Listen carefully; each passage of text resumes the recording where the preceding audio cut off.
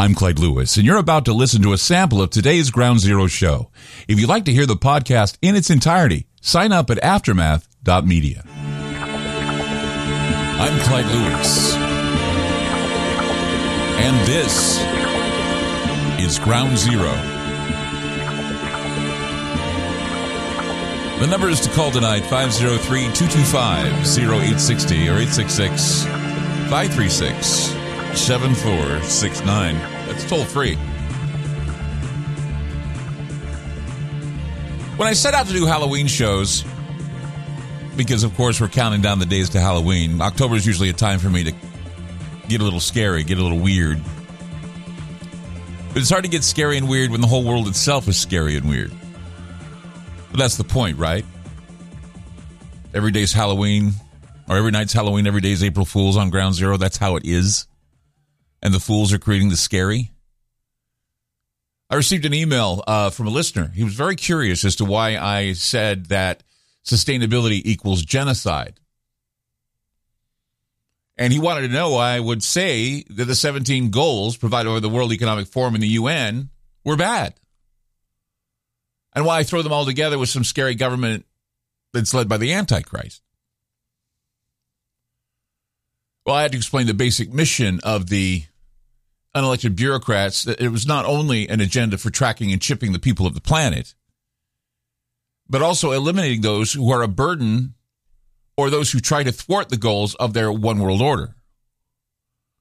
The ones who destroy the scheming. There's a depopulation agenda, maybe even call it a depopulation bomb going on, about to go off. Sustainability is what was once called the final solution. It's often said that there are more people alive today than more people alive today than have ever lived any time. They say something that great. More people are living than there are dead. Not necessarily so. This so-called fact has raised its head since the UN announcement about the planet's population reaching new highs. You know, there are more people alive today than there are dead. That's not true. Last I checked, it was 15 dead as to one living person. But I could be off. I know that there have been several people that have different viewpoints on this. The UN said the planet's population is reaching a new high. And so this fuels the fears that the population is basically expanding too fast. We need to start depopulating. Now, it's true that if you delve back into the mists of time, the population of the earth was tiny in comparison to today, and logically, it might seem plausible that the living outnumber the dead. But the dead are of concern as well now. And this is the reason for the season, right? The season for memento mori, or memento mori, which means it's an odd axiom in Latin. It means everything or everyone dies. The times we live in are giving us an indication of what is to come. It's the harvest season. And we are now witnessing a strange harvest. A strange harvest is indeed underway with the brutal deaths of war. And now again, we have the specter of terrorism moving like a dark cloud over our country right now.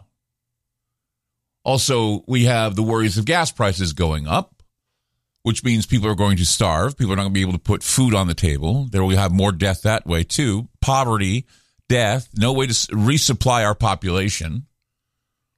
So it's all about death, the merchants of death. That's what Halloween's about, you know. Halloween has become a controversial holiday. It's really, I don't think it needs to be. I've always said, no, I don't think Halloween, it's not a satanic holiday. I mean, some people believe it's a day dedicated to Satan. It's not dedicated to Satan. It's true that there are religious activities carried out by pagans and witches on that day, but the day has always been associated with remembering and understanding mortality.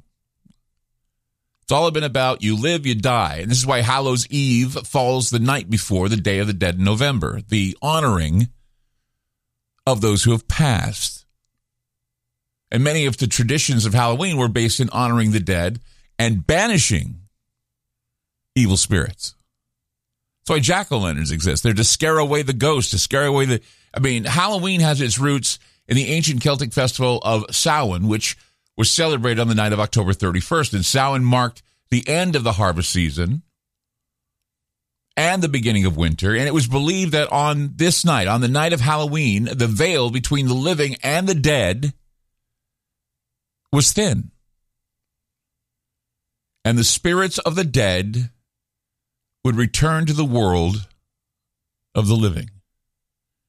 The Romans celebrated a festival around the same time as Samhain, known as Feralia, which honored the dead. And then when the Romans conquered the Celts, the two festivals were combined, resulting in the Celtic Roman festival of Samhain. For those of you that don't know, Samhain is spelled Samhain, like Sam Hain, but it's actually pronounced Samhain. So the next time you see that word Sam Hain, people say, oh, Sam Hain. No, it's not Sam Hain, it's Samhain. I don't know why it looks like Sam Hain, but sounds like Samhain, but that's what it is. And so when you have the Christianization of Samhain happening, it began in the 8th century. Pope Gregory III declared November 1st as All Saints' Day. It was a day to honor saints and martyrs. And the night before All Saints' Day was known as All Hallows' Eve. Later became Halloween. It was the night when the veil would thin and the spirits would come and comfort people. And it would give them advice and information. And it would be a time to reflect and also to project into the future what plans you have after the winter months go by. So no matter what you think about the pagan, Celtic, or even Christian version of Halloween, it is meant primarily to focus and understand something very important. You know what that is? That is the fragility of life. That life is fragile. The fragility of life, the finality of death. And from there, religion tells you what the journey is. Religion will define for you what the judgment may be, what your fate is after the passing of this life into the next life. So think about that next time someone says to you, well, Halloween's a satanic holiday. Say, yeah, okay, it can be acknowledged that people, from different faiths or faiths that are not necessarily Christian faiths observe this holiday. But we also need to remember that it was a Christianized holiday at one time in the 8th century when it was finally Christianized and made to be a remembrance of those who had died and the martyrs that had died, the saints that had passed. 503-225-0860 or 866-536-7469. You're listening to Ground Zero. I'm Clyde Lewis, and we'll be back. You just listened to a segment of Ground Zero. If you'd like to hear previous shows along with having access to our online library and social media platform, sign up now at aftermath.media. It's only $10 a month, and there's also yearly specials to fit your budget. Again, go to aftermath.media. I'm Clyde Lewis, and thank you for supporting Ground Zero.